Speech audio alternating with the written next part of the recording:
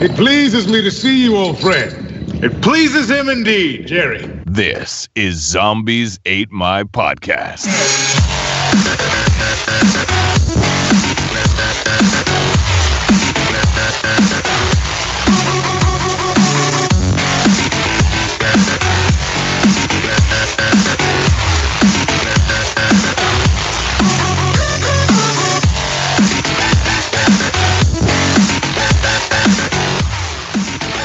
We are broadcasting to you alive from the ZAM Command Center here in, well, it's definitely snowed since we've last spoken.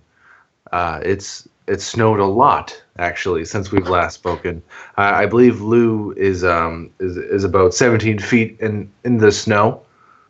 We are at 36 inches or more in the last week. And they're saying more is coming. Oh, man, it's snowing right now. It's snowing all day. It's snowed all week. Ryan Murphy, you're in a new house. I am. I'm in a new house. Is there any snow in there? Not inside the home. But when we moved, the day we moved, we got like 20 centimeters. It was pretty gnarly. Which doesn't sound like a lot, I guess. What did you guys say? You guys said it in inches, so it's definitely not. Yeah, it's about 1,000 meters, I think, is what you call it. 1,000 meters. That's the size of the CN Tower there. No, it was a lot of snow, and it's just the first time we moved. It was we were in t-shirts in mid-February, and now we were. I literally had to stop moving stuff from point A to point B because like the roads are just so terrible and everyone drives like crap. But it is not snowing currently, and I never want to shovel snow again. So if it could, it was about 92 centimeters, Ryan. 92 centimeters. Oh wow, that's a lot of snow. How did you guys drive in that? Now I'm confused because now I don't know what it means. 92 36 centimeters. inches. That is a meter stick. 92 centimeters is just shy of a meter stick. That's pretty intense. Guys. Yeah, doesn't help. So let me ask you this then. You don't know what a meter stick is? Come on. No, I'm just kidding. I know what they might. Don't they measure football in meters? No, it's yards. Never mind. Yeah. You get those meters out of here. I even think CFL is yards as well. Let me of course it is. What's worse, the zombie apocalypse or shoveling snow? Ryan talking about sports. I think it's shoveling snow. I think I might rather deal with zombies than snow. Yeah, that's what I'm saying. Yeah. Shoveling. Speaking of but wait, zombies, snow doesn't eat you. Yeah, it can. Oh. If you have a meter of it. I suppose. So let me, guys, we've been gone for a while. I've been gone for a super long time. I gotta tell you, I just came back from Las Vegas, Nevada. And boy, are my arms tired. Woo! I didn't even say flew in, but that's okay. Sorry. I got ahead of myself. I was there for a lot of work stuff, not a lot of fun stuff. I will say I did that Stratosphere roller coaster thing. That was scary as hell. But Las Vegas, man. Did you see any zombie related stuff in Las Vegas? No, I was looking because the last time I was there, they had a Walking Dead slot machine. Didn't find it this time, but they must have retired it. I wouldn't be surprised. Maybe that's what Negan took out. He took out the Rick Grimes slide. No, they're changing it because they have to change it up. They have to make it the Negan slot machine. What they did is Negan came in and took half their slot machines, and that was one of them. So, no, I couldn't find it. But I got to tell you, I'm pretty sure that the zombie apocalypse is already happening in Las Vegas, and we just don't know it. Yeah, I wouldn't be surprised. So when I flew in there, my arms were tired, and they see there I did it. But yeah, so it was about I think around 8 or 9 o'clock Vegas time, so about midnight my time, and there's a Walgreens that's right next to the hotel that we were staying at, and I was going in to get a couple energy drinks for the morning, and so I'm walking outside the hotel and I'm walking down the street, and it's right on the strip, so of course, it's Vegas. Everything crazy is happening. And there's people shambling around and walking around. They're drunk, and they literally look like zombies. And I was like, oh, my God. It's already here. We just don't know. So wake up and do a bunch of meetings and stuff like that. And the next morning, I decided to go out in the morning, and I haven't even seen Vegas during the day, right? It's all bright out, and you're like, ugh, the sun. And there are still people shambling around, walking around drunk, I think, or either that or they're zombies. And you're like, it was almost like that scene in Shaun of the Dead where he wakes up and he does his morning routine. And there's zombies around him. And there's zombies, and they're doing like the same thing as they were before. That's kind of like what Las Vegas felt like for me. Like from morning to night, I was like, are these the same people? Like, are they okay? I'm sure they're all right. They're just, not pretty sure they're zombies. Well, I'm glad that you made it back in one piece because that sounds terrible. Yeah, Las Vegas doesn't sound fun. You're not selling me on Vegas, dude. No, don't get me wrong. It's a good time, but it's full of zombies. That's all I'm saying. It's just full of zombies. Is Las Vegas basically like the place do people live in Las Vegas, or is it just people go there? Yeah. I think when I was younger, the whole idea of it really thrilled me, and like I wanted to live there. But like in my old age of 30, whatever I am, 31, I'm definitely more like I like a 1 week there, and I'm like, get me the hell out of here. There's too many people. Like you walk down the strip to go to get like a In-N-Out burger, or like we went to Margaritaville, and it was like you can't get by. Do anything. Lived in the Northeast far too long. I know, that's the problem, right? Like, oh man, it was a good time though. It was fun to get out, and glad to be back though. Glad to be on the show. I don't know if the listeners know, but you guys kicked me off for a while because of my attitude. Your attitude. And, in case you haven't noticed, we haven't been around for a while. We've all had issues. I was sick at one point. Then I think. Bob was out of town. Ryan was out of town. Then Bob was out of town.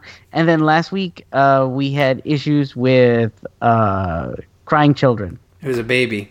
I blame my son. We were just about to start recording, and we were going to gush about Santa Clarita Diet. And it was like, as soon as we go to record, screaming baby. I'm like, well, he usually goes back to sleep, but then he didn't. And luckily in the new home, man, he's a level above. You're not going to hear him. Also, I would stop recording to go get my... I'm not going to hear him either. Well, no, my wife's up there, and she'll you brought up the diet. Yeah, this new diet. Body break. Yeah. So random. No. There's an actual ad that Body Break did for Santa Clarita Diet. Oh, you gotta really? Look it up. It's amazing. It's such a good let me skit. ask you this, and you can talk to the listeners real quick, because I haven't seen it, but you guys both have, right? Mm-hmm. Yes. And I haven't seen I'm about halfway through. And you guys are both raving about it right now. Yeah. I mean, I will definitely. I will personally say it is my favorite zombie content available at this moment. Like, it's for what it is, it's amazing. And when I say for what it is, pre-show I was saying it's the best thing on television for zombies right now. But it's just a different experience as to what The Walking Dead is. From a comedic standpoint, this is exactly what I'm looking for in zombie content. Like, doesn't take itself seriously, but still takes itself seriously enough that it's treating the lore with a little bit of respect, and it's just really good. It's filled with amazing actors. Like, Drew Barrymore is kind of oddly fantastic. I feel like Adam Sandler has like ruined Drew Barrymore for me, but she kind of shines in this. Without Adam Sandler like ruining the movie or the show rather. Timothy Olyphant is by far the best thing in this show. He's the best thing in every show he does, right? He's just so charismatic. And Nathan Fillion's in it. And there's some other, bit actors that you might recognize from other scripted comedies and whatnot. But those are the big names. But it's got the boy is from something, right? The little kid. He's been in stuff. I wouldn't necessarily say he's famous or anything. No, but I recognize him from something. Yeah, he was in something, I think, when he was younger. Okay. My big thing is unlike Walking Dead, where we seem to be getting like 90-minute episodes every week, this show averages about 30 to 40 minutes every episode. So it's just enough to suck you in, maybe sit through a dinner, and then bam. So it's over, and you're like, okay, I can move on, and I can either watch the next episode or I can do something else. So it's almost binge worthy, right? Like it's totally not a commitment. We've watched 2 episodes, and then been like, okay, let's watch something else for a while. Yeah, because The Walking Dead, it's almost nearly impossible to binge. That's been one of my biggest gripes, especially this season, is that every episode is way too freaking long. And so I really I have to set aside 90 minutes to watch the show, and I'm like, okay. Yeah. And it's not that I don't enjoy this. They don't enjoy the show, but it's like if I had 90 minutes, I'd rather watch that new Netflix movie, the zombie movie that's out, or I'd rather do something else zombie related. Maybe play Resident Evil 7. So, Resident Evil 7. So. We talked about this a while back before it came out, and how we were all kind of like, I'll probably pick it up. I might play it. It looks kind of different, but we'll try it. I got it Saturday, and I don't think I've ever pooped my pants so much. Oh, and I'm only fantastic an hour endorsement. In. yeah, there you go. What a fun, creepy game. And you haven't even, I should say for listeners, I will do my best not to spoil much, but I am in the end of chapter 6 of 7. Oh, so you're almost there. End. Home stretch. Yeah, except where you go and what happens to you in chapter 6, I wasn't planning on, so I kind of ran out of bullets, and I'm having to get everything aside. It's the typical Resident Evil problem. Oh, this is the last chapter? All right, shooting my way out. No. I didn't even know it was the last chapter, and there's a character switch. Interesting. Yeah, you're not Ethan in chapter 6, and you're not in the house anymore either. And I wasn't planning on that, and I had been saving all my bullets, and it was like, oh yeah, all that stuff you've been saving with Ethan, yeah, you don't need any of it anymore. I was like, shit. That's a good warning. I think pure Resident Evil fashion, right? I will tell you, so I watched some of the hype because, I was surprised at how popular Resident Evil 7 was when it first came out. A lot of Twitch streams, a lot of YouTube clips, And I tried to steer away from it, and I was like, wow, everyone's playing Resident Evil 7 right now. It was up there on Twitch for one of the top games being streamed. And I was trying to stay away from it because I don't want to spoil it for myself either, because part of the best part of Resident Evil games is the story unfolding, right? And I literally, on Saturday, I've never been so scared in my entire life playing a video game. And it was seriously I think it was basically exploring one basement area and then finding one person and then basically fighting one person, and I still was creeped out the entire time. So is it more? So I have not played this game, and I've been eyeing it for the last couple weeks, but I'm hoping to get a final purchase decision here as we discuss it. But is it? So the Resident Evil games I remember were. They had their moments that were scary, but they weren't necessarily scary games. They weren't setting out to scare you. They were just setting out to create a creepy vibe, not pleasant. So is this literally one of those scary games? This is to me it still does the creepy vibe for you, but it also almost in a Resident Evil 4-esque way of when you fight characters, that's the scary part, you know what I mean? When you're actually in the fights, it's scary, and then tense. The rest of it's just oddly creepy. I don't know how it goes further in the game, Lou, but going through that basement, I was freaked out. I will tell you right now. So where you are, you have not even seen Oh no! Where a majority of the game takes place. The shack that you are in. Yeah. You never go back to that.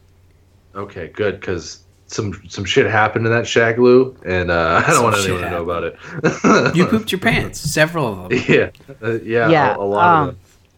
And so what I will say is, you have not been introduced to the family yet, I'm guessing? No. Nope. Oh, and that's in all the marketing, right?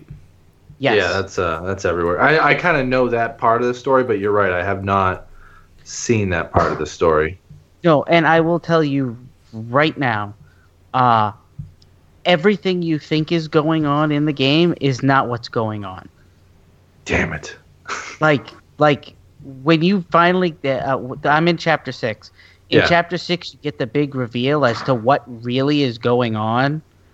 And when you get the big reveal of what's really going on, you're like, "Oh, wait, this is totally a Resident Evil game." Holy crap. Oh, really? Cuz now, and I'll be honest with you, when you're playing it, it feels like Resident Evil 4-ish, you know what I mean? Like a little different, a little vibe, and and it's definitely, it's got its quirks to it, but I definitely was thinking that they are just kind of starting completely fresh. They are and they're not. See, that makes me intrigued, and I have to play more. Yeah, and I will say, it's seriously like an hour and a half before you even get a weapon to defend yourself. And I had one already. No, it's gonna be gone in a minute if you're where I think you are. Oh. You get it to defend yourself from Mia, and then it goes away. Yeah, it's gone, okay. And you're gonna end up having to go about another 20 minutes to half an hour without a weapon. Let me just tell you something, okay? I and this can't be too much of a spoiler because it's like the very first part, right? Mm-hmm. So you end up getting into this fight with this woman named Mia, right? In this fight, it's creepy, it's intense, it's tough. A lot of crap's going on, and I will tell you that at one point she has a chainsaw and she's trying to chainsaw you while you're trying to shoot her. I wasn't sure if she was dead or not. And I was so scared by the game that I sat by the chainsaw for probably a good 15 to 20 seconds trying to pick it up to make sure I couldn't kill her even more dead. That's how scared I was. I was nervous. It sounds like a very tense game. But I'm curious though, like the type of games I'm thinking of that I would love to play but don't actively play because they're just not my style are like the Penumbra games, like the Amnesia games, the games that are made to scare you. Like, is this Resident Evil's attempt at that, or is it still like a Resident Evil quirky fun game? All right. I will tell you right now. Mm-hmm. It begins like a Penumbra or Amnesia game.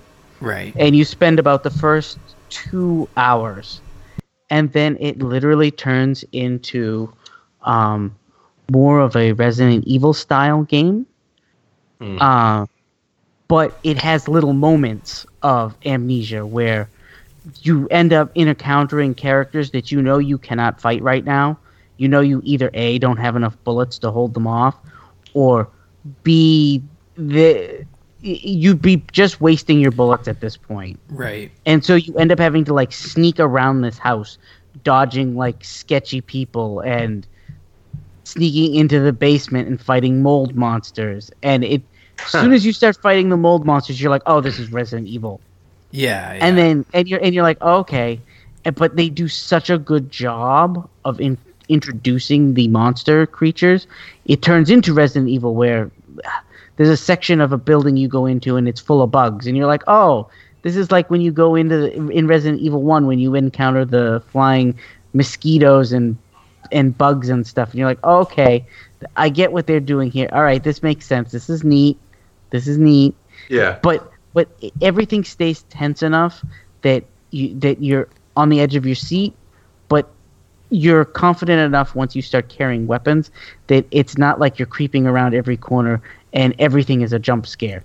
It's like that there's things coming, and it's like you're trying to keep away from them.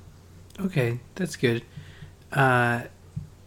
So, okay, this that sounds much better to a type of game that I would like to play, because I've played the Amnesias and they're just not my style of gameplay. Like that are there are moments of that, and I'm fine with that. Like the opening scene is basically what you played in the original demo. Yeah, and that was fine.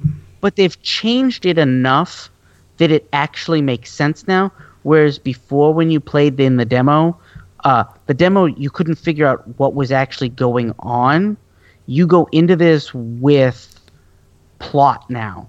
And in a couple of the sequences in the demo, I believe there's a male character wandering around in the dark. Yeah. That you keep seeing out of the corner of your eye. Yeah. In the actual game, it ends up being Mia that you keep catching out of the corner of your eye. There's no male character chasing you. So who's Mia? Mia is who you're there actually to rescue. Your wife? Yes. Okay. And you find her right off the bat. Really? Like in the first hour. And that's when you realize things are going wrong. You're terrible at rescuing people. You're just really bad at it. So the next question I have, and this might be considered a bit of a spoiler, so you don't need to... You can just do yes or no. You're far enough along that I would think you would find this out. Is this Resident Evil 7 canonically, like, connected in some way to the franchise? Okay. That's all I needed to know. And I appreciate that Capcom is not including this in their marketing, and they're making it its own thing, but the fact that it's called Resident Evil 7 tells me that it should be connected in some way, and the fact that you answered yes so quickly makes me feel good. Now, is that feeling genuine? Should I feel good about it being connected, or is it just like a blah? No, I will say right now, I was having a lot of fun with this game, and I kept thinking, this is really fun, and I can definitely tell that there's something going on here. This definitely feels very Resident Evil, but, you know, Resident Evil always ties back to Umbrella or Tricell or one of those weird pharmaceutical companies trying to create zombie kind of things and creating bioweapons and stuff. And you're like, I don't know where this is going. The one thing I will tell you right now, I don't think that this is a spoiler. I think this is pretty much covered. The family, as it were, that you are encountering, they are infected with something. Yeah, I think I've seen. Yeah. I've seen the clips where it's like someone gave us something and it's the best thing ever. And yeah, they're infected with something, and so you're like, okay, I see that there's something going on here. When they explain how they got what they got and where they got it and what's actually going on, you're like, oh, this is totally Resident Evil. Okay. That makes me want to play it more, because again, like, I enjoy the Resident Evil franchise for its story as well as its gameplay. And if they were throwing the story, even if the story, I know the story is like typical zombie B-movie type stuff, but I still enjoy it and I'm invested. And if they threw that out the window for some interesting gameplay, that's cool and all, but not nearly as interesting as having interesting gameplay and connecting it to the franchise. And I'm not here saying, like, I played all of Resident Evil 6 and I know exactly what's still going on in the franchise. But if you're going to reboot it, reboot it. I think going forward, we're going to get more games like this. My honest opinion is, as much as I've enjoyed Resident Evil 7, they can't do this twice. Oh, okay. Well, they could do this twice, but if they were to do a Resident Evil 8 in the style of Resident Evil 7, they would have to give it a very different plot, give it a very different feel, and put it in a very different location. This is lightning in a bottle as far as I'm concerned. Okay. And it won't happen twice. Well, the thing is about it is that they've already announced a bunch of DLC for it. Like, there's a season pass and there's going to be more content. So we're not even going to get Resident Evil 8 anytime soon. We're going to get more Resident Evil 7. So they have that nightmare mode too, right? Like almost like the Resident Evil 4 It was like the Resident Evil 4 where you just kept going and going and going, like against waves of zombies. I think that's what it's about. Oh, I see. I will say I haven't gotten to that. I haven't tried any nightmare mode or anything like that. I will say I do know that one of the DLCs revolves around videotapes. Yeah.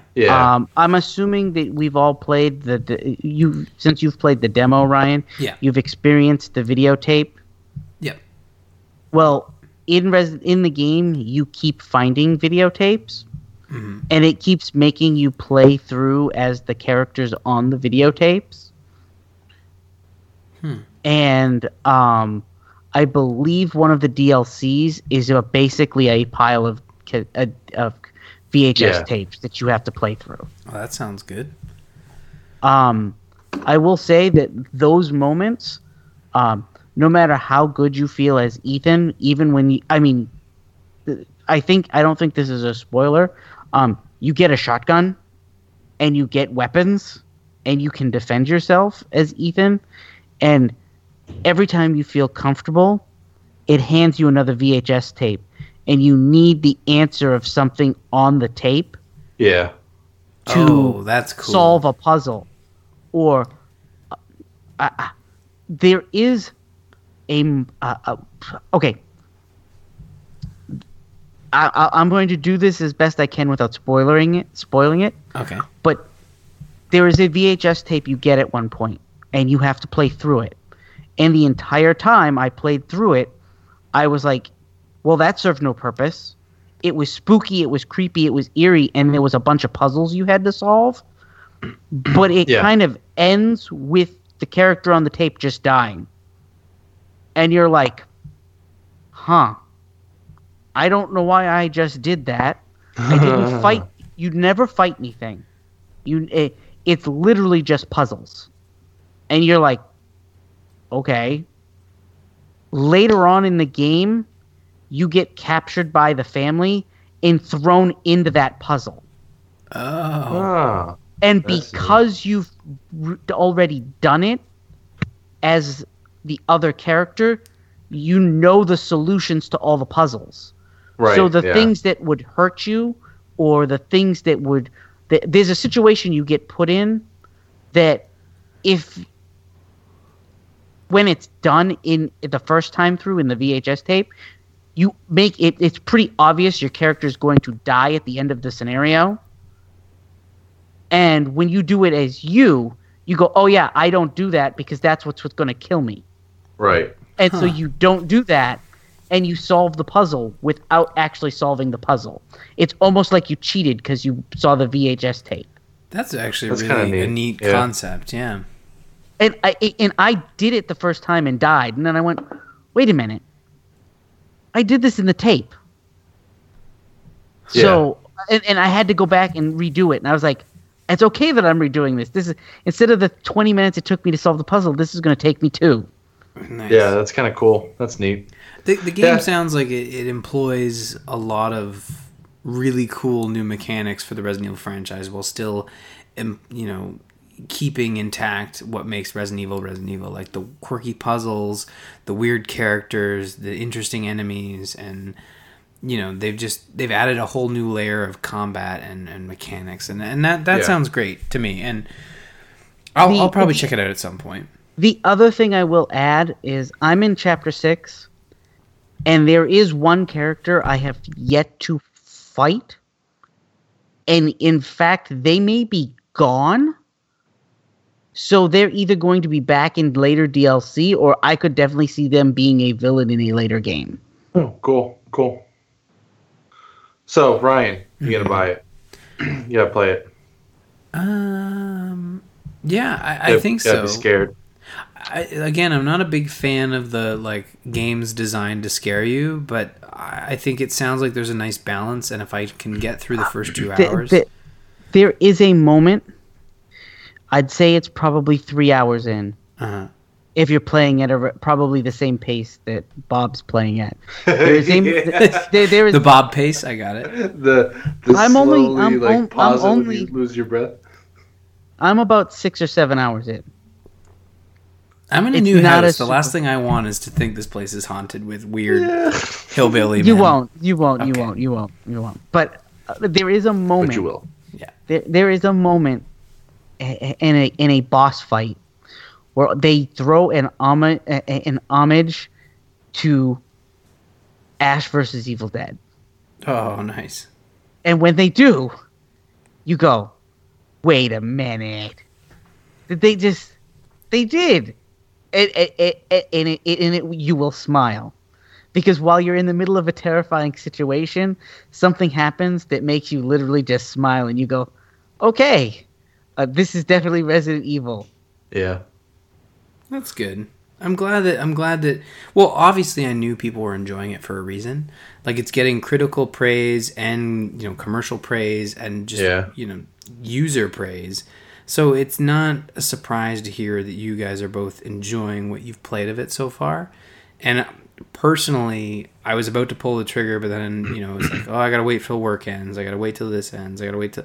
So now I'm in a position where I could use a game to bridge the gap between now and Zelda, which is a very different experience. So Resident Evil has been something that's been on my list, and... I will say right now, get it. Okay. I will. You guys are playing on PC or... PC, and it is totally worth the price. Okay. Full price or not. It has been... I haven't gone back to it just because I haven't been in the mood to... I've put myself in a really bad situation in the game, and that's why I haven't gone back to it. Right. But once I resolve the situation, which I'm pretty sure I'm about to,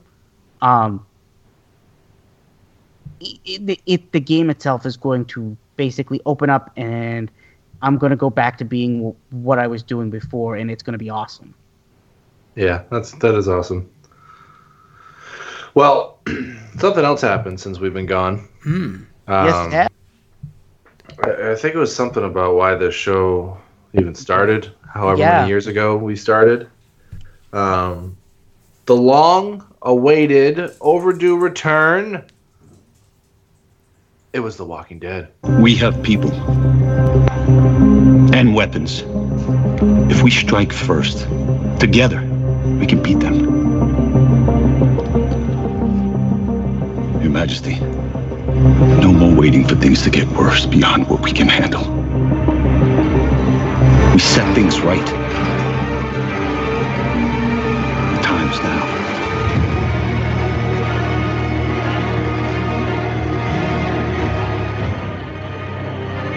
Tiger. Wow. So, first of all, The Walking Dead feels like it just left and now it's already back. Do you guys feel that way? Yeah. No, I definitely feel like it. And I was having this conversation. Actually, funny enough, when I moved in, the cable company was setting up the cable, and I'm like, I don't care if we just set up the cable and the TiVo records The Walking Dead. That's all I needed to do. And he's like, oh man, The Walking Dead's back this weekend? And I'm like, yeah, Sunday. And it kind of snuck up on us, but I think it's just because we were so just okay with the first half of the season, and waiting for it to return was completely fine. Yeah. Yeah, I think you're right. I think when we left the first half of the season, we were all like, okay, that was good, but let's see how they finish it off, And now that it's already back, we're like, whoa. I would say I think I was the most negative about the first half of the season. I appreciated a lot of the things, and that's usually how it works. I know. I'm a negative Nancy, I know. But I appreciated a lot of the setup that they were doing, but I felt like instead of moving us towards a payoff, it was just a lot of build-up, and then at the last episode, they didn't really even resolve any of the build-up. It was just like, oh yeah, you want more build-up? We'll give it to you next half of season. And I feel like that was all they did. Yeah, and it was all storytelling. And literally this entire episode was like payoff after payoff after payoff after payoff. And it was like, oh yeah, all that time we made you sit around and be like, what are we doing? It was less of what are we doing. It was more of 9 or 8 episodes of setting up the fact that Negan has every single group under their thumb. And at the very end of episode 8, your heroes realize, oh wait, we should just do this the smart way. Let's actually think about taking out Negan in a smart way. We know more now than we did before. And this episode, you see that. You see your heroes approaching other groups, coming up with plans that don't necessarily create a conflict right away, but set up a conflict. And I don't know. I really enjoyed this episode because you're right. It's just constantly setting up payoffs, and just great set pieces, and continuing to layer on new mysteries built upon the mystery we saw with the mid-season finale with the stranger in the marsh or whatever. But it's just, I don't know. I kind of agree with you. Did we need 8 episodes of setup of just this ho-hum, Negan's mean, we get it? Did we need 8 episodes of that? Could we? There's definitely some filler episodes in there where we could have. Maybe this would have. You know what? I think this episode would have made a better mid-season finale. I agree with you 100%. Yeah. No, I don't. Oh, the comic book reader has interjected. No, the only reason why I say that is because I feel like the way that the first half ended, where they just started to realize that they need to band together and get Negan, is a lot better than ending it with, okay, let's band together and let's start getting hope now. You know what I mean? I like the idea of everyone finally rallying together, and that last scene of they're all at the hilltop, and you just know that shit's gonna happen. You know what I mean? What you're saying is we have to earn our hope. We don't just get it, right? We have to wait till February to have hope. I get it. Yeah. No, and I just like the idea of ending on that kind of a cliffhanger where you just know that, okay, we put you through 8 episodes of pure storytelling, almost like it was like a fan service for comic book readers, because it followed right along with a lot of that comic book stuff. Mm-hmm.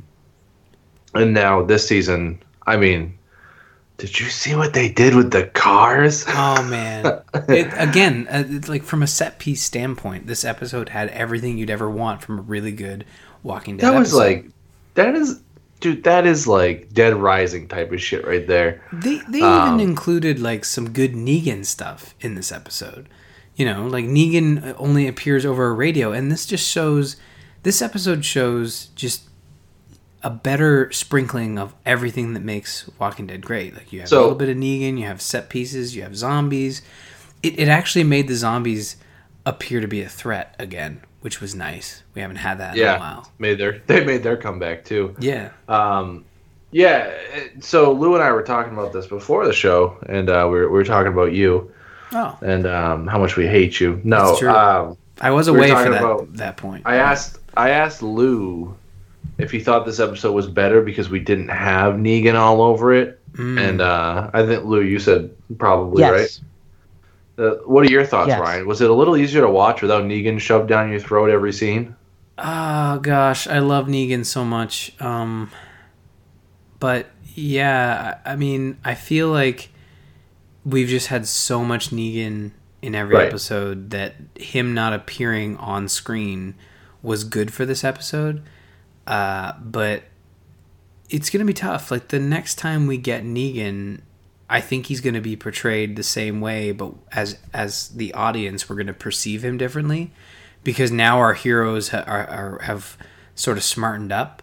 And I think that's been the core concept of this episode, was that Rick and his group have all learned from their mistakes. They're smartened up. They've been sharpened. They know what they're doing. They know not to just rush in. There was even a moment where you kind of figured Rick would just let Daryl do what he wants, but no, Daryl is offered sanctuary at the Kingdom, and Rick's like, you got to stay here because it'd be stupid for you not to say yes. You are a marked man. If Negan's gonna bash someone's head in randomly, a person he's never met before, just imagine what he's gonna do to you if you escaped and killed Fat Joey. And that's the thing, the Neganisms in this episode where he's telling a joke about how you killed Fat Joey, so now Skinny Joey is just Joey, and that's just wrong. I think that's Right. That's why this episode's amazing, and I think your point that Negan not appearing on screen may have made this episode better is because it wasn't forced in. Like, that little clip made sense towards the story and set up further points in the end of the episode when the Saviors go to Alexandria searching for Daryl. And it was just a really well put together episode. Like, probably the best of this season so far. I'd probably put maybe The Well above it when we first meet Ezekiel. And it's no coincidence that this one has Ezekiel in it. And Ezekiel meeting Rick is kind of like, okay, if it weren't for the tiger in the room, they'd probably all think he's crazy. But because he has a tiger, that you got to respect him, right? As the king, supposedly, of the kingdom, right? Yeah, this episode had a lot of humor in it too, though, huh? Yeah. A lot more than... So Walking Dead always has a little nod here and there, a funny little joke. Well said, like that back in the day. And Jerry was back, which was nice to see. And Ezekiel yelled at him again, which was also nice to see. But this one seemed to have a lot more humor in it. Like, it was kind of funny to see Jesus go, "This is Rick," and turn around, and they're all like, "There's a fucking tiger in here." and it was kind of funny because I chuckled. I was like, "Oh man, that's right," because they're in there going, "What? King Ezekiel, the kingdom, a tiger? Who is this?" You know? Well, when I was watching it, Ashley hadn't seen the tiger yet, because again, like Ezekiel and is it Shiva? Yeah. Anyways, the tiger, Shiva. You see him one episode and then you don't see them again. You see them referenced to, but they don't really appear on screen very much. And Ashley's like, "Is that a freaking tiger?" And I'm like, "Yeah, that's a tiger." You wonder why these people are a little apprehensive about someone who's quoting Shakespeare and kind of sounding like they're out of a play. And I don't know. I think that the second half of this season is going to be a lot better because it's going to focus on the communities from a standpoint that actually progress the story as opposed to just introducing the communities. And man, I don't know. Ezekiel's just so good. That's such a great character. He's a fun character to watch. I just love his Ezekiel-isms. The thing that one of my friends brought up that he didn't like about the show anymore is he said The Walking Dead used to be full of dialogue between characters. Right. And he said this was the first time that I think we've seen dialogue between characters, like when Morgan finds out that Glenn and Abraham and Spencer are all dead.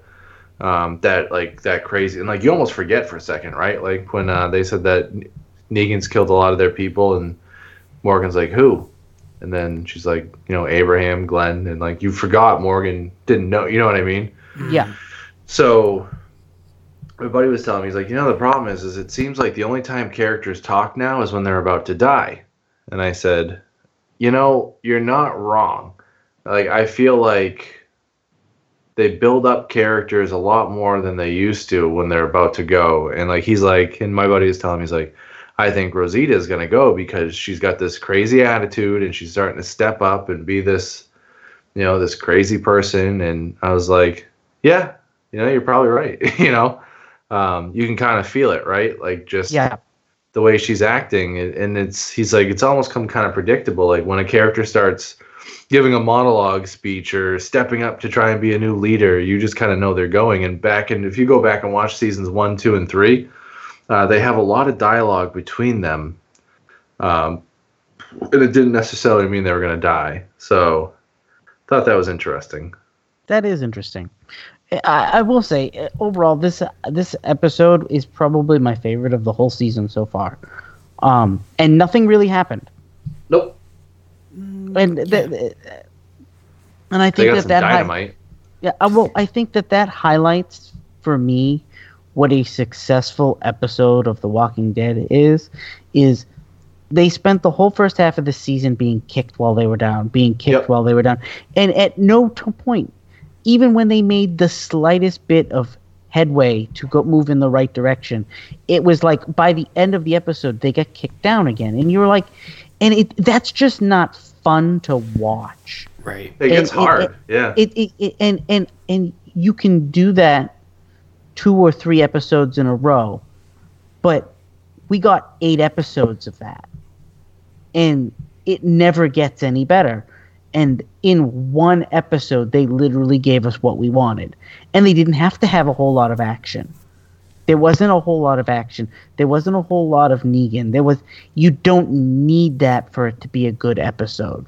Dude, there was 2 cars and a wire. Like, that was insane. What's the movie? It's Ghost Ship, isn't it? Or is it Ghost Ship? Yeah, I think you're right. Something ship, right? Where they did that with a wire? Yeah. Where it kills all the people on board. And it's just...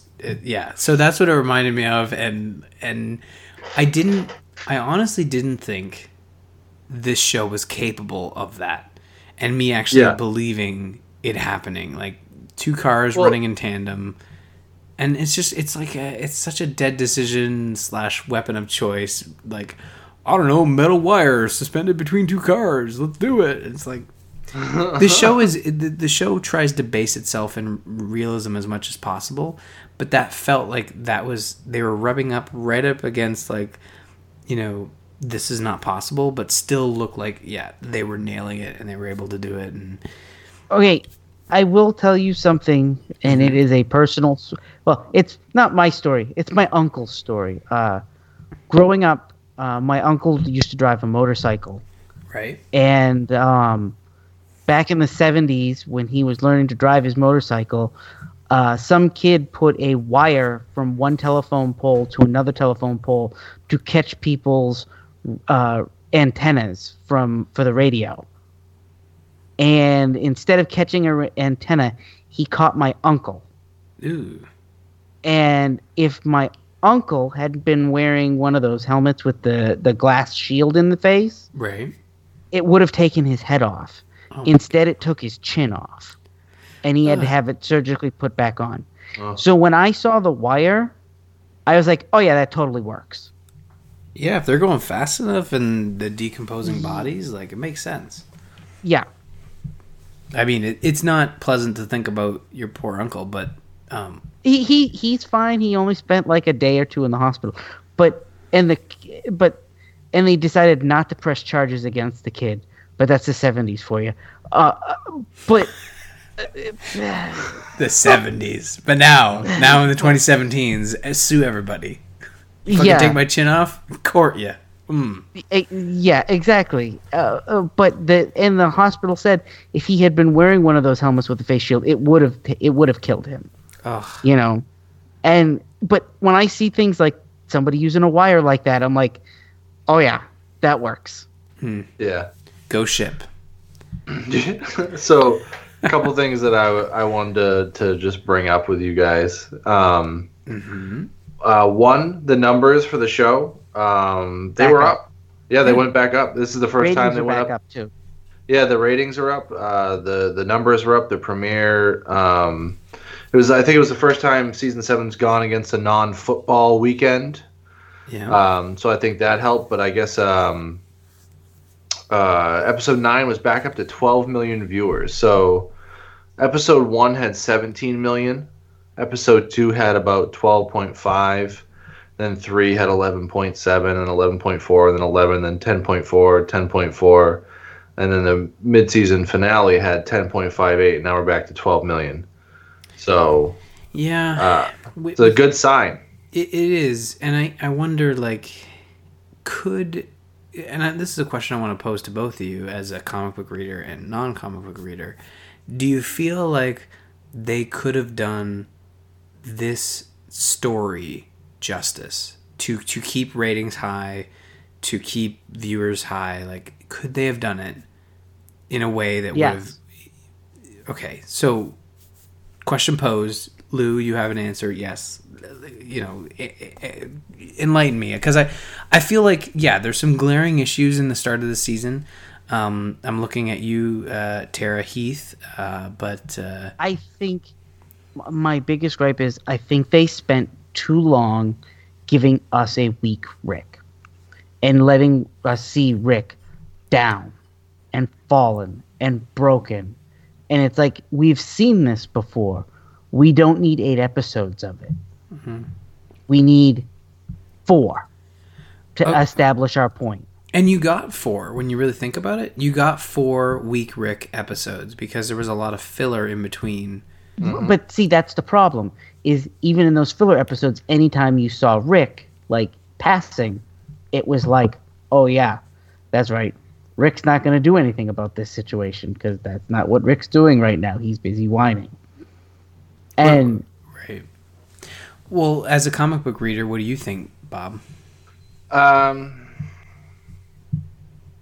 It's tough because as a comic book reader, I really loved staying true to a lot of the comics, and I think I enjoyed the first half of the season only because I feel like I know what's coming up on this season, and I think they laid the framework down for that pretty well.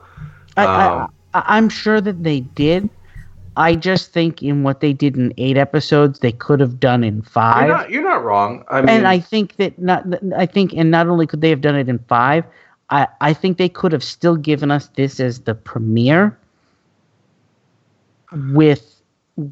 without sacrificing what they did. I think that the fact that Rick makes the turnaround in episode 8, that we're going to go after them. I think they could have done that in episode 5. Yeah, and you're not wrong. They stretched it out, don't get me wrong. And I think they stretched it out because they had that awkward, okay, we want to start next season with the group rallying together. So, we have 8 episodes to fill. We completely jammed the first episode, and it's because if you watch the first episode and you go back and you watch it, you shouldn't, but it was really good episode, right? All that suspense really just laid out there on the table. Then you watch the second episode and it was a good episode, but then you watch the third one and you're like, all right, let's kind of move it along here. And then the whole not to the point where Spencer dies from Negan, are you actually like, oh, geez, here we go. You know what I mean? Yeah. It's set up very weird. So you're not wrong. I get it. It probably could have been done better, but I don't know how you would do it. I don't know if you could shorten that and add more kingdom scenes. I'm not 100% sure. I think you can do all of it without sacrificing what they did. I think what was it, Tara and Heath episode, I think that could have been condensed into a half of an episode story arc, and they could have told us another story about somebody else at the same time. And then you're in the weird boat of other people not liking that because they're getting away from the point. You know what I mean? I was going to say, I think that we've spent too much time with Negan in the first half of the season. Yeah. I think we've spent so much time with him, it's weakened him as a villain. Because you're supposed to be afraid of him, and I'm not afraid of him.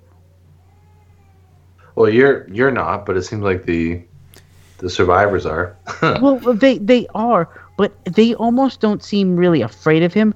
They seem more annoyed with him. Well, than afraid of him. I think now they're annoyed by the fact that he has such a grasp on these communities, and he's really just a big dictator bully, right? He's got a lot of people under his thumb, including his own people. And I think that's what they finally realized at the end of episode 8, that hey, if we can band enough people together and just fight back, we'll be fine. And it's going to be a tough road, but it's something that needs to be done.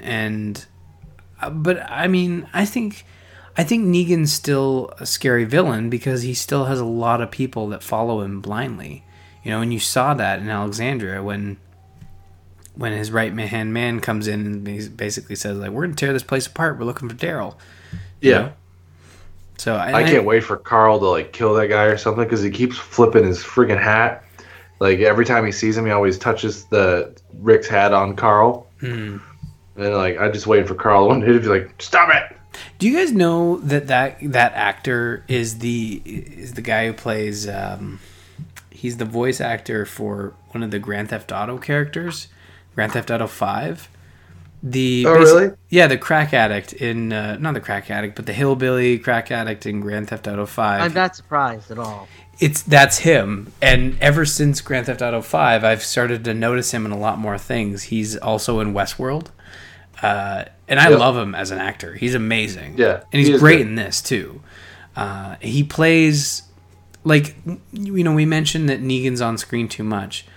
Do you feel like when, I don't even know what his name is, do you feel like when he appears on screen, do you feel like he's just Negan, you know, no 0.5, or do you feel like he's a different character? He's a different character. Okay. And I really appreciate when he shows up. It makes more sense him showing up than Negan. He's a different character where I feel what's his name, the other guy? Dwight. Dwight. I feel like Dwight is Negan 0.5. I feel like, and I wish I knew his name, but we'll call him Mustache Man. I feel like Mustache Man, he has a mustache, right? Or am I remembering him different? Okay, so Mustache Man, I feel like he is Negan 0.5, and that he's not exactly Simon. Negan. Oh, Simon. Yeah, Simon. Yeah. So Simon the Mustache Man, he is someone who shows up as like, Negan's too important to show up, so they send Simon. But Dwight is sort of the left-hand man who's sort of being prosecuted into doing what he's doing, as opposed to Simon just enjoying it. Yep. You know, and I think that's a cool difference between why he doesn't send Dwight on these like missions, to lead missions like this. So I appreciate that Simon's showing up, and I'm glad we haven't seen Dwight in this episode, because Dwight's kind of a frustrating character as well. My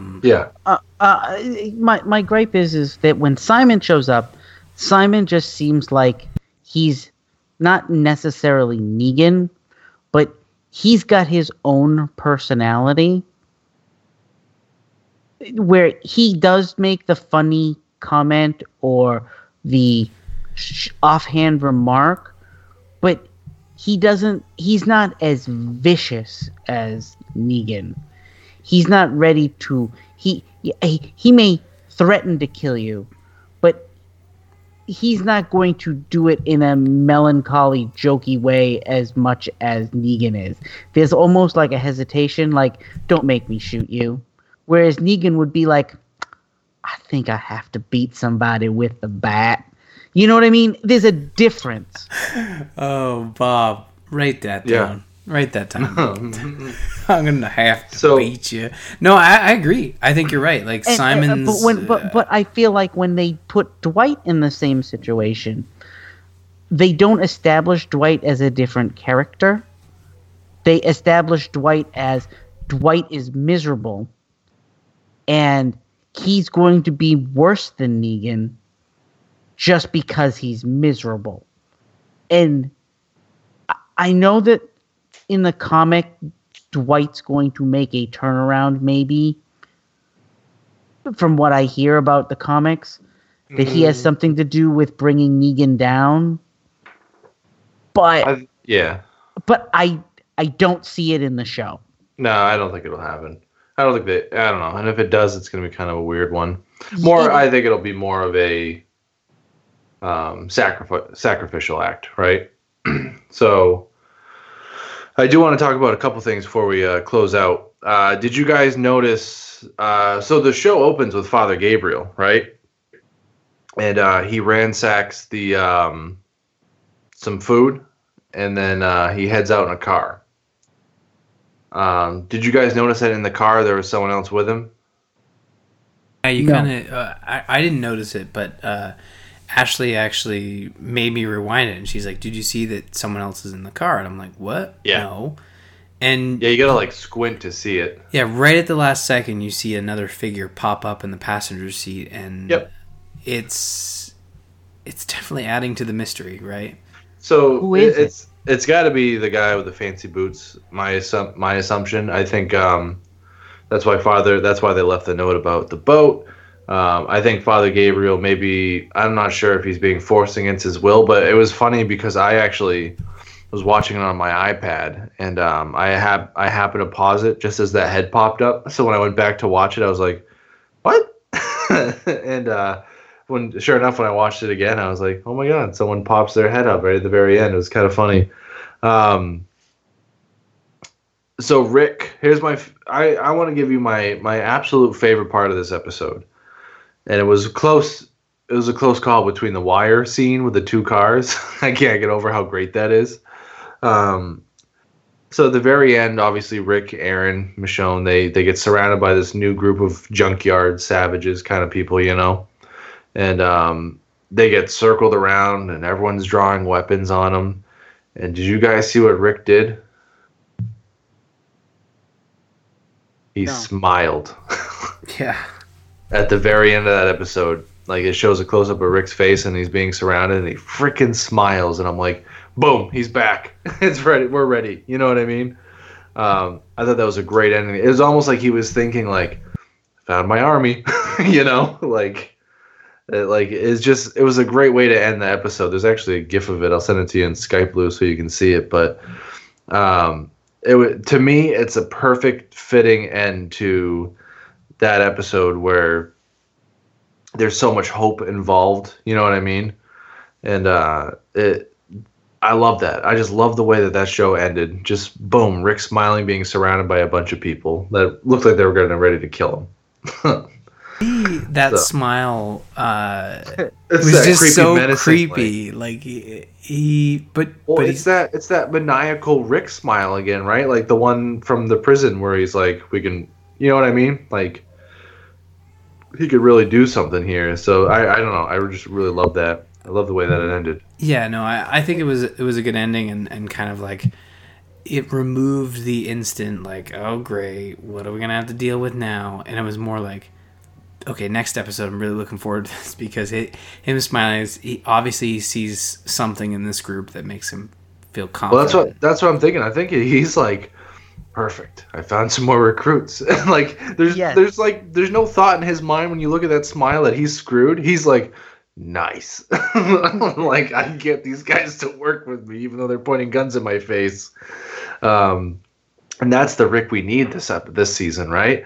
The Rick that doesn't like just back down from anything. The Rick that thinks about things. And we got that scary looking walker coming in pretty soon too. The one in the helmet that looks like it's something out of like friggin' what's the video game with Pyramid Head?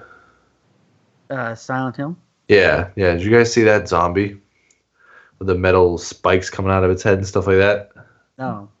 Yeah, it was in the teaser for the Return of the Walking Dead. Yeah, I'm assuming. I was kind of thinking. It felt very Gladiator-ish, right? Right, but so I was kind of thinking, how cool would it be if these guys made Rick fight for his life against that zombie? You know what I mean? Like almost like a Roman Colosseum style. Now I know it's not going to happen, but I thought that would be kind of neat. Yeah, I think that'd be interesting, and honestly would make a lot of sense. Like the group that kind of shows up randomly looks very tribalistic a little bit.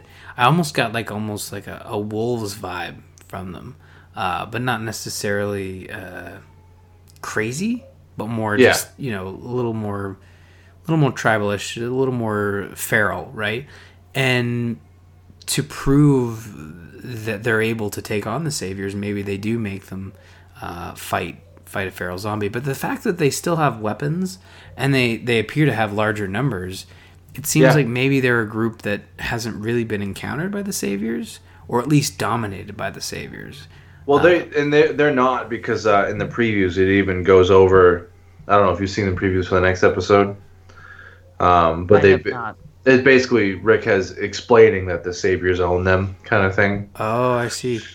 So hopefully this will be a fun group to work with. All in all, just absolutely amazing premiere, I think. It got you out of the habit. It got you out of the everyday Walking Dead blues, you know what I mean? And gave you a lot of inspiration and hope in this episode. And even Rick's story, with that stupid story with the rock with the gold in it, I was like, even that cheesy story is fun right now, you know?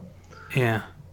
So, I don't know. I was super, super happy with the whole thing. Yeah, no, it was a really good return, and it just seemed, the damn well that all these scripts are written and all this stuff is like edited and ready to go, but it still feels like they addressed a lot of fan feedback with this episode, even though this is probably how they always envisioned it to work out. Yep. But I just don't really understand the way they structure this show, where they're just so like, okay, this half of the season XYZ is going to happen, and then this half of the season we're going to address what happened at the very end, at the very beginning, and then we're going to set up a whole nother block and it's just so themed, so orchestrated, right? Like where the first half was Rick being beaten down, and the second half is Rick rising up, and that's falls into the marketing. It's like the marketing is literally rise up, and which I do kind of like. Yeah, I do too. But the thing is, like, I just don't understand why this show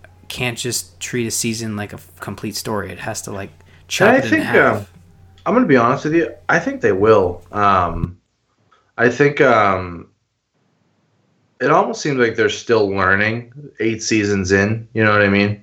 Of what the fans really want. And I think they took a huge gamble with going with Negan as far as what fans wanted to see.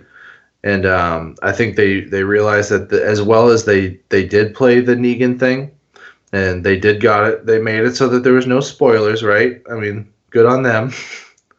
That's what we were all worried about back then. So I think the show's still trying to find its actual legs to run with. Because I feel like it's got a lot of potential, and I think they're still trying to figure out the best way to work with these half seasons. Yes. So I don't know. I feel like it's getting better, and I think maybe they are listening to fan interaction. Like, and you could say that they do have a lot of the stuff already taped and written, but that they still get those the feedback from the general audiences and stuff. So I think as we progress into the next couple seasons, because I honestly only see the show going for like another 3 or 4 seasons at the most. I think they'll start to get a little bit better and better at it. So. The half seasons are weird. The way they structure the show, they take it very seriously, and it's just super evident with this season the way they've created like 2 halves of a season, and I think the ratings show they probably shouldn't do that again. They've always done it, but they've always done it in a way that doesn't feel contradictory to each other. Like this one does. Yeah. This one very much does, but like you had the conclusion of the prison story and the and the introduction of the hunters.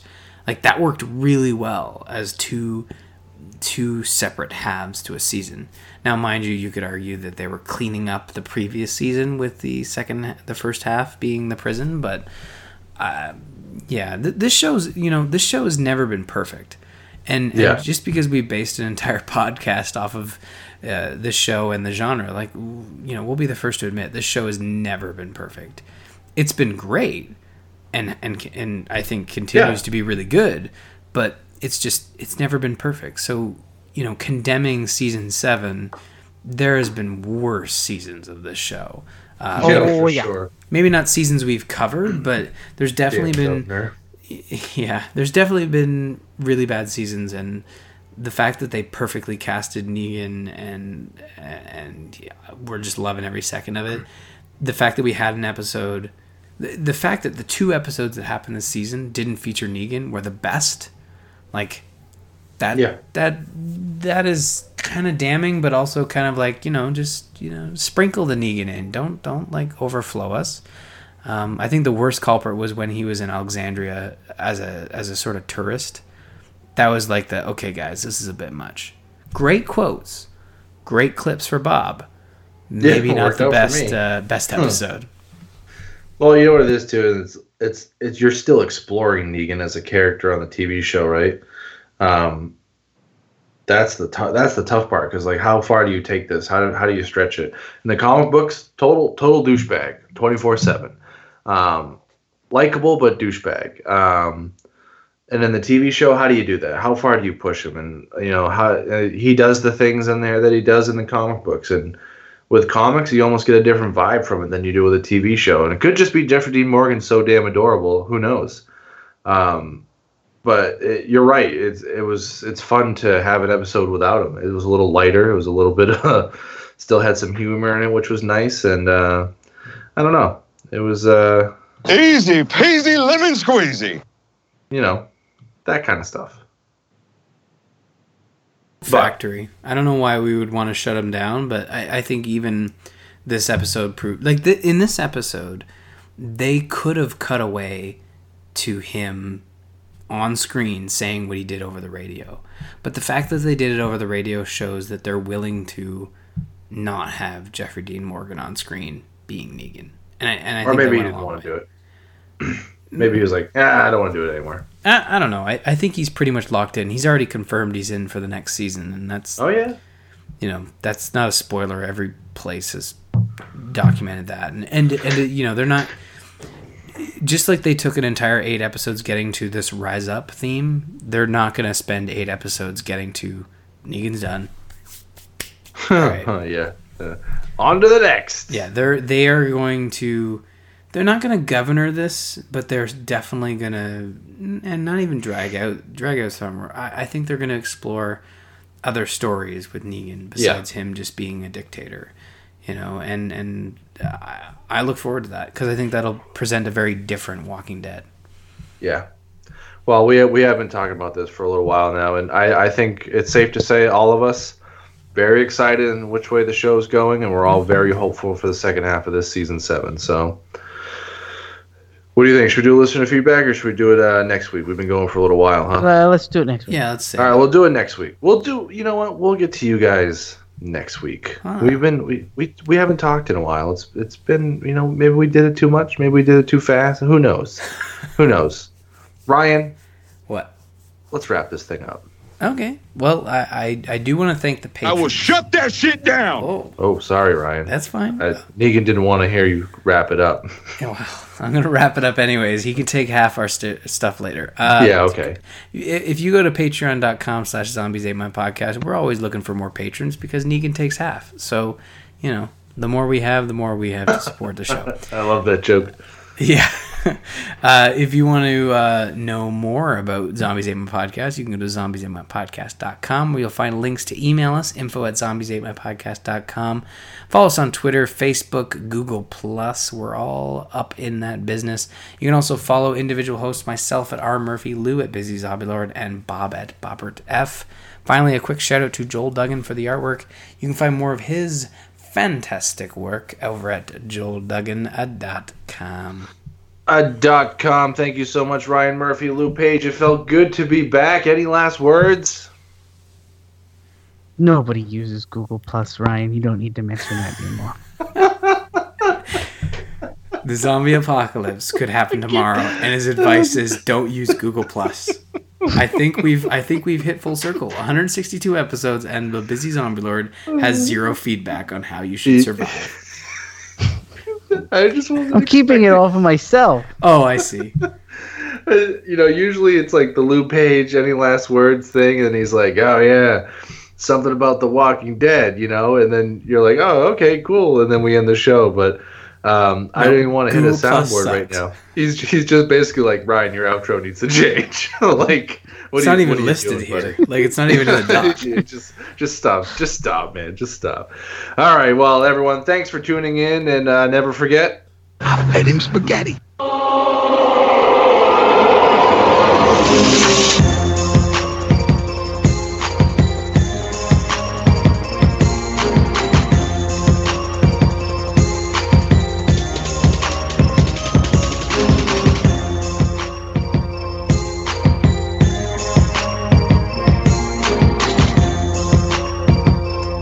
Google Plus. That's funny.